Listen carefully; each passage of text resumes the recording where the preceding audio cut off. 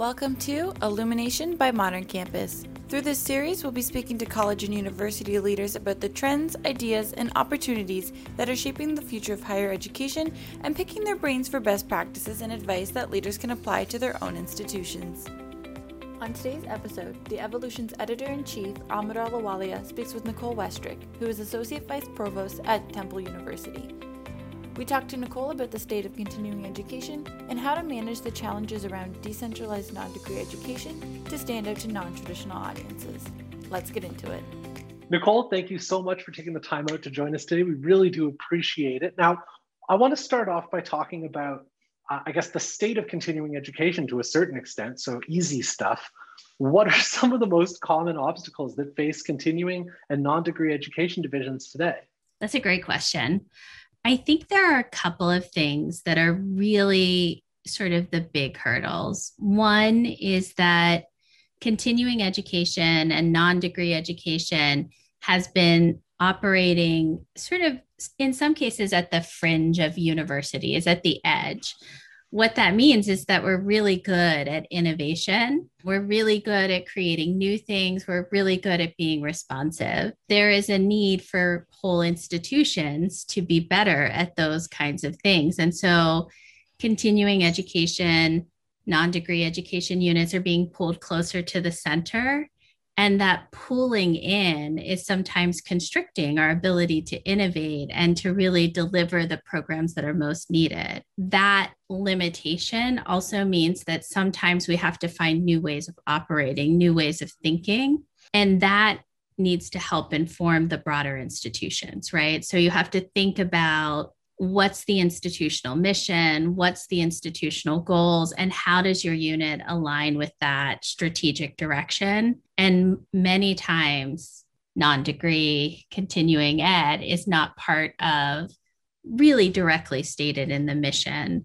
I think the other obstacle is that the market itself, the opportunities to learn and have access to non-degree education is far more saturated than it even was 5 years ago. I mean, you can choose from dozens of providers to provide that education. And so you're not the only sort of game in town. You're now competing with really high-tech companies that are very sophisticated in their marketing and their promotion. And so you have to keep up with some of that to be able to succeed in the marketplace. Absolutely. Now, we're going to get into some of the obstacles that the kind of slapdash approach to continuing education has created, but I want to get into the slapdashery a little bit. You know, I think for many institutions, responding to the demand for non-traditional education becomes kind of side of the desk projects.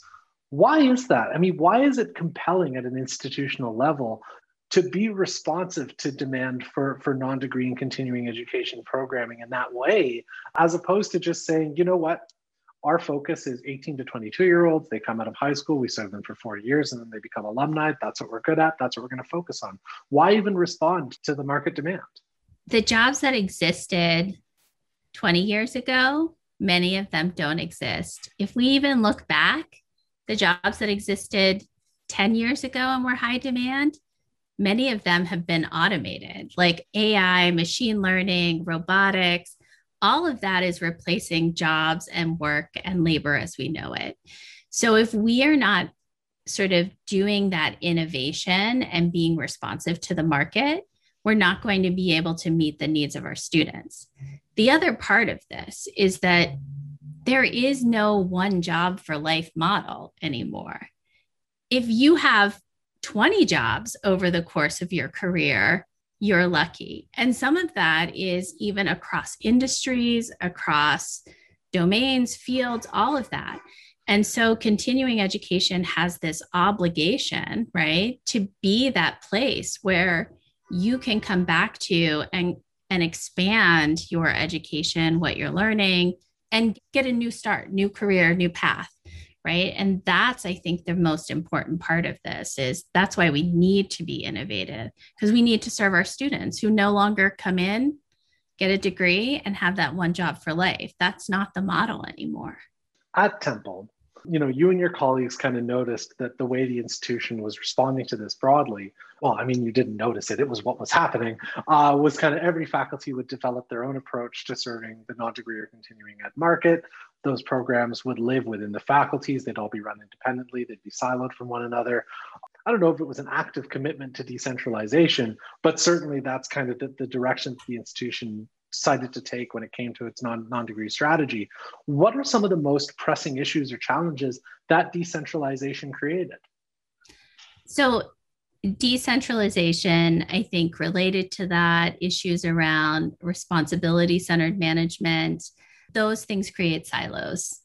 And what happens when you're in a silo is that you sort of don't think about those cross-disciplinary or interdisciplinary opportunities. Part of the need to centralize is really this ability for any faculty member to stand up and deliver their content to students, and not just traditional undergraduates or graduates, but students who come to us from all sorts of spaces and places.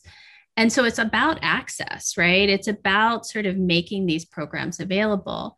But if you're operating in a silo, if you're a faculty in computer science and you want to teach machine learning to a whole new audience, people who are interested in technology but don't have a technology background, if your school or college isn't bought into that continuing ed model, if it's decentralized, you're done. Your program, you can't even get your program off the ground. That centralization empowers these new programs to be created because there's infrastructure and support, not control of the programs or what programs are delivered, but instead just a place where you can say, hey, I want to create a new non-credit certificate, or I want to do a workshop on this, or I want to host a conference on this topic. It's really easy to stand up and do, and you don't need to have a full team of administrative support to help you do that. So one thing that kind of jumps out at me is that when we talked about like what are the reasons that an institution would pursue a non-degree model and an approach, whether it's decentralized or centralized in the first place, is to respond to learner need and learner demand. How does the decentralized model impact the student experience for a learner who's trying to access those offerings, or for a learner who's trying to leverage those offerings to get to the end in the first place? It's like navigating a maze, right? So if you've been through the maze before, it's really easy. You know, this is what I do. I go to this office. This is how I enroll as a non-degree student. But if you haven't navigated the maze before, you're going to hit a lot of dead ends. And for many students, that first dead end, that first obstacle is enough to send them somewhere else where it's easier and they're able to be supported in a way that helps them. There is no maze, right? It's fully transparent. They're able to navigate it. And so when you're fully decentralized and everyone, so at Temple, we have 17 schools and colleges. If every school and college used a different registration system or a different approach to getting transcripts, it would be incredibly complicated, even for the smartest individuals to navigate. That commonality makes it easier for people to navigate such a broad, diverse system of schools and colleges. A+ simile. Well, it's neat, right? Because I mean, what you're framing out is basically like, look, the institution exists to support students who are trying to achieve their goals. We do that by creating schools and faculties and departments who are specifically designed to hit different elements of that experience that a student might need, or learnings that a student might need. But in creating such diversity, when we ran on paper and pencil, it made the most sense for those departments, those faculties, those schools to operate independently, because right. At a certain point, how many places can a single piece of paper go? But in 2021, that system starts to look a little more muddled when we have the capacity to sort of run everything simultaneously through powerful technology. Right. It's kind of wild to think about. I mean, it's funny sometimes when I think about the fact that our university system is very much still mirroring what monks did in the 1200s to create a system that would work. And here we are in some cases, I think the University of Bologna was 1,200. And we're still doing things relatively the same way. Right. And I think that that's part of the challenge, right? And that's what you see in the best continuing ed units, is that they're thinking differently. They're going to employers and saying, hey, what are the skills that you need? Here's how we can build that for you. People are not wanting to come back and do, even a 2 years master. They might want a certificate that's 3 courses that gives them the skills that they need for right now. And that speaks to this fundamental shift in how we are employed, how we engage with the world of work. So, taking that example further, how does micro-credentialing and sort of the stackable credential model start to fit into this future of higher ed, where continuing education is not an afterthought? It's not a side of the desk project, but is a strategic imperative for the institution itself? It's a couple of things. One, I think the writing is on the wall, right? Like we finally see as institutions that people want education delivered in different modalities, that people want the shortest path to the best credential, and they want to know that what they're gaining from a credential is meaningful to employers. So for better or worse, higher education has been synonymous with employment, right? And an employment outcome is part of the driver. And so I think that this idea of thinking differently, even the idea of the credit hour, for example, in some ways could be upended by this whole sort of continuing revolution within higher ed. And so what we need to be thinking about is, what is it that we're actually wanting as the outcome? Is it that someone gets the next promotion if they're coming back to us as a continuing ed student? Is it that they've changed careers and they've gone in a different career path as a result of earning a credential? And how do we do that in the way that's effective for the student as a learner? Not necessarily most effective for the student as an individual, because every student has slightly different goals. But if learning is our outcome, how do we make sure that the paths that are most effective for those students are available to them? And it kind of brings us right back to where we started, because then as we start talking about, what are some of the obstacles that a decentralized model creates? It's the navigability of those pathways to outcomes. So, as higher ed leaders are trying to figure out, I have 10 departments offering 50 different approaches to doing non-degree programming. We need to create seamlessness. We need to create some semblance of structure. What advice would you share for college with colleges and university leaders who are trying to manage the challenges created by decentralized non-degree programming? If I were talking over coffee or a cocktail with my fellow higher ed professionals, I would ask them to find the pain point. Find the pain point in the biggest unit doing continuing ed and figure out how to solve it. Because if the biggest unit has that pain point, then the smaller units definitely have that pain point. So whether it's that they have to make a big investment in tools that are unique to that continuing ed unit. So things like learning management systems, things like in this era, access to Zoom, right? We're totally dependent on Zoom. Access to credit card machine, like payment processors, right? That meet all of the university requirements around security. Find the pain point and solve for that, right? Solve a problem, because what will happen initially when you start moving from a decentralized to a centralized model is there is distrust. And especially in an era where you're competing for ever decreasing resources, people are going to make an assumption that you're trying to get additional resources. Really, what you want to do is have all of your continuing education units be successful. And then once you do that, once you solve a problem, there's trust. And then you can really start to build those synergies across programs and saying, hey, you're doing this project management certificate over here. Did you know that engineering technology is also thinking about doing that? We shouldn't compete with each other. Let's talk about how we tailor a single offering and figure out models that work for each group of students rather than creating duplicative programs. And that's really, I think, the way you approach it is you solve someone's problem, they trust you, and then you can have really frank conversations about, hey, here's what we could do if we worked more closely together.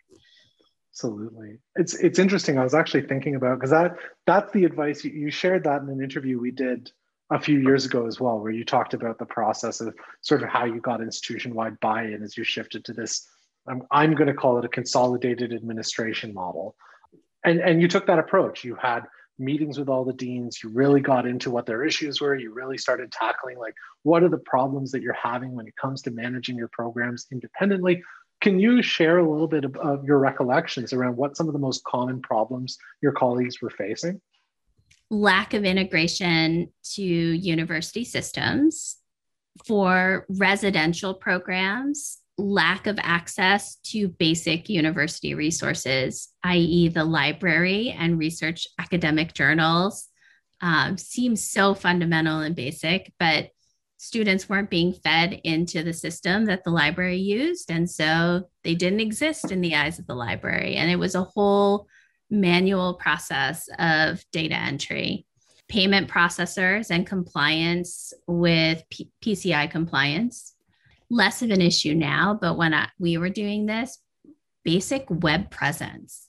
Having the ability to have a website that was professional, reflected the programs, because again, many of these offices were 1 or 2 person offices, or were a faculty member who was doing lots of research, doing lots of other work, and wanted to do some additional educational workshops. This wasn't their full-time job. And so taking away sort of all of that, you said it best, administrative burden, and finding ways to allow the system to do that work really helped sell the idea of centralization for the system. To close out, we're in a marketplace where college and university leaders, with the exception of those who are at a very specific tier of institution, have to find ways to serve more adults, have to find ways to create access pathways for working professionals, really need to focus on building out those on-ramps and off-ramps to create that comprehensive institution. What else can higher ed leaders do to stand out to those non-traditional audiences who are looking for access to upskilling and reskilling education? So I think the first place is to look in your own backyard. So at Temple University, our founder, Russell Conwell, said that there are diamonds in your own backyard, right? That's like his thing. And so you need to look at your own student populations. Who are the students that have left your university without a credential? How do you go back to them and serve them? What are their needs, right? I think finding those big employers and organizations that you can partner with and identify those opportunities where your programming aligns with the needs of the employer, or where you can tailor things to better fit the needs of that employer.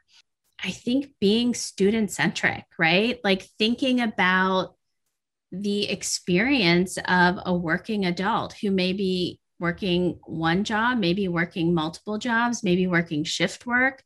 How does your institution feel welcoming and open to those students? Do you only have hours from 9 to 5? Or have you thought about maybe staying open till 8 o'clock one night, or having weekend hours? Like thinking about the things that you need to do as an adult that you have to figure out how to make happen within the context of your full working professional life. And I think there's lots of value in taking that empathetic approach of what is it like to be a student today? How does that student experience your institution? And really documenting that very clearly. This episode is brought to you by Modern Campus in partnership with The Evolution. Modern Campus empowers higher ed institutions to thrive when radical change is required to deal with lower student enrollments and revenue, rising costs, crushing student debt, and even school closures. Powered by the industry's only student-first modern learner engagement platform, presidents and provosts can work with Modern Campus to create pathways for lifelong learners, while marketing and IT can deliver Amazon-like personalization and instant fulfillment. To find out more on how you can transform your institution to meet the needs of today's modern learner, visit moderncampus.com. That's moderncampus.com.